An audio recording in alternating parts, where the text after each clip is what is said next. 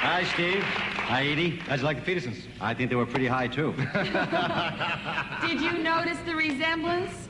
Well, some wonderful couple. Those two have been charging things all over town on your diner's card. Oh, yeah. I think we better get him, Eydie. Next thing you know, they'll be stealing our act. We'll see you later, Cole.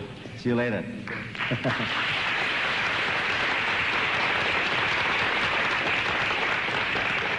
Nice kids. I take them with me wherever I go. I like listening to married people because that's where I get all my ideas from. And I got news for you. I got some news for you fellas today. For years, I thought like most of you guys. You marry a girl, you give her your name, you support her, you buy her gifts, that you own a lock, stock, and barrel. That's not true. It's the other way around. They own us, they're just biding their time. Now, I don't want to upset you fellas because you're out for an evening. But just to prove a point, take a look at your wife and say to yourself, how come I'm insured and she's not? Don't think about it too long, it'll get you right here. I know a lot of married couples. I don't know one wife that's insured. They're having meetings we don't know about. Me, I'm insured up to here. My wife, not a dime. I go to work. She says, fly, take a plane, fly. And they never let you forget you're insured, not for a moment. Comes the end of the day, you get in bed, you put out the light, says, are you covered? And if you're lucky to sleep through the night, they're mad because you had a good night's rest. So they aggravate you in the morning while you're having breakfast. They say things like, what do you want for dinner tonight? I said, dinner? 7 o'clock in the morning. I'd like to taste the egg yolk first. She said, I gotta know now. I have to defrost. My whole life depends on her defrosting at 7 o'clock in the morning. And they have a sixth sense. No matter what you have for lunch, they make it for supper. And they have a great sense of humor. Great. Do you ever walk in the house at night and you say, how do you feel, honey? She don't answer you. It's her day off. It's Tuesday. She don't feel like talking to you. Because that afternoon, while she was dusting, she remembered something you did to her 2 years ago. So tonight, you're on ice. She don't say a word. You're home 5 hours. You talk with the kids. You watch television. You have dinner. She don't say one word. Comes time for you to go upstairs, put your head on the pillow, close your eyes, and get some sleep. She starts to talk.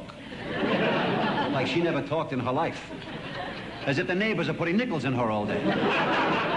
She can't sleep. Why not? She had a nap that afternoon.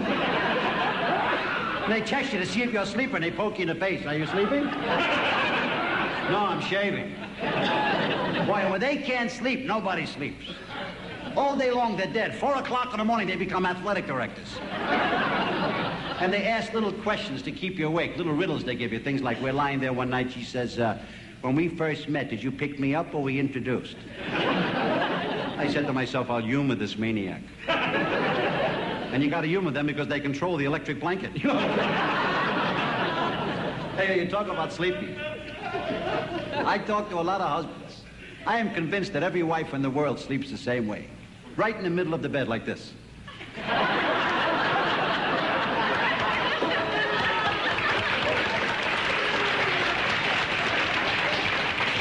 I see we all belong to the same club. Right? And if the husband can't fit his body around that frame, he doesn't get any sleep. So for 8 hours, he sleeps like that, see? And that's why they say men have bad posture. When they get up in the morning, hello, Harry. How are you, Jack? Something wrong with your back? No, I ring the bells at Notre Dame.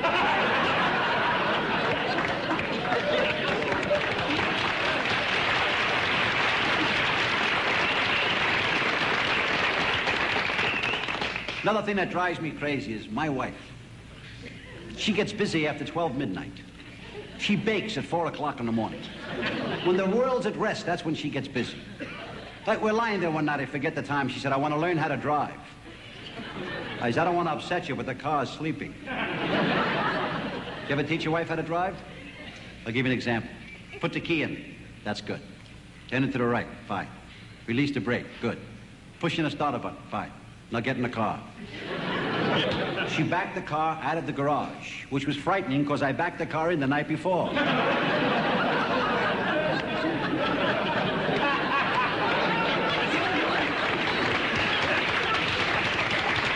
have to laugh fast. I don't have that much time. She finally got to the corner, made a right turn, a wide right turn, into the other lane, into an oncoming car. Well, I was screaming like a maniac. After the crash, She looked at me and uttered a statement that she won the Pulitzer Prize. She said, "You shouldn't have yelled at me." And maybe she's right. Maybe I should have said, "You get a feeling we're going to have an accident?" You see those two people in the back seat? They're from the other car. But with all the trials and tribulations, the truth of the matter is we cannot do without each other. Unless you ladies never forget that we always remember you give us the greatest gift in life, which is children. My son. I'd like to kill him. My mother used to say to me, "Someday you're going to get one just like yourself." I got him, boy. Wants to be a fire commissioner, not a fireman, a commissioner. He thinks he gets a commission on every fire. Wanted to be a doctor, so I bought him the play bag with the tools, you know. One day we're having dinner, I said, "Have a soda pop." He's like, "I can't, I'm operating in the morning." I thought it was funny till I woke up and found my nostrils sewed together.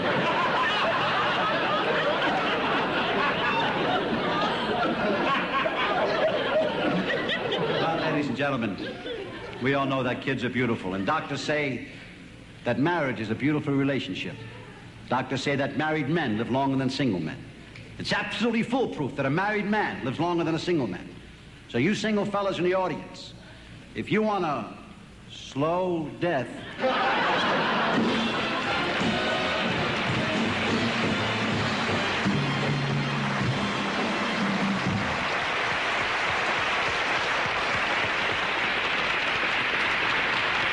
Corbett Monica.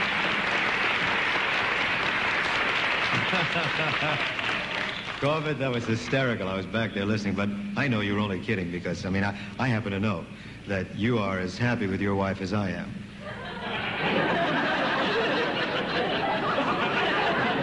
You're happy with my wife?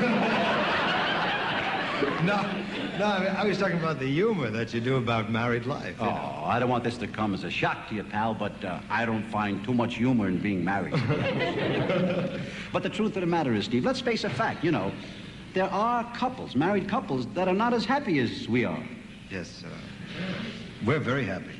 No, I didn't mean it that way. No, I mean with, you know, our respective wives. No, here's what I'm trying to say. For instance, if I met you before I met Eydie, I don't know, you know. But you want to pick out furniture tomorrow? What I'm trying to say, to make a marriage work, right. Well, you really got to want it. I mean, you got married, right? Right, right. And I feel that you really wanted it. Right, I really got it, too. What I mean is, you're married to Eydie. Right. And I say, as well as I know you, I say that if you had it to do all over again, you would. I would. If you can get me out of this one, I'll prove it to you.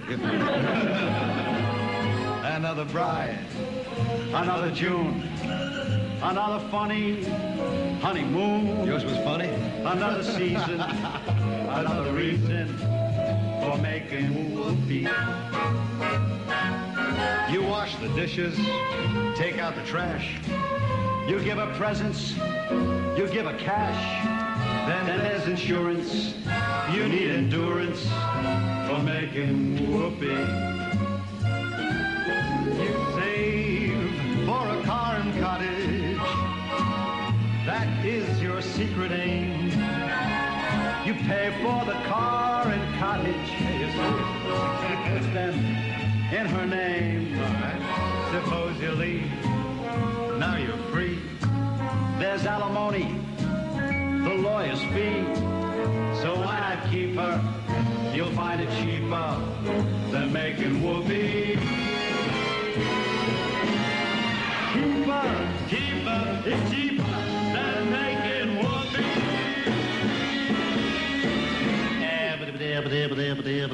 That's all, folks.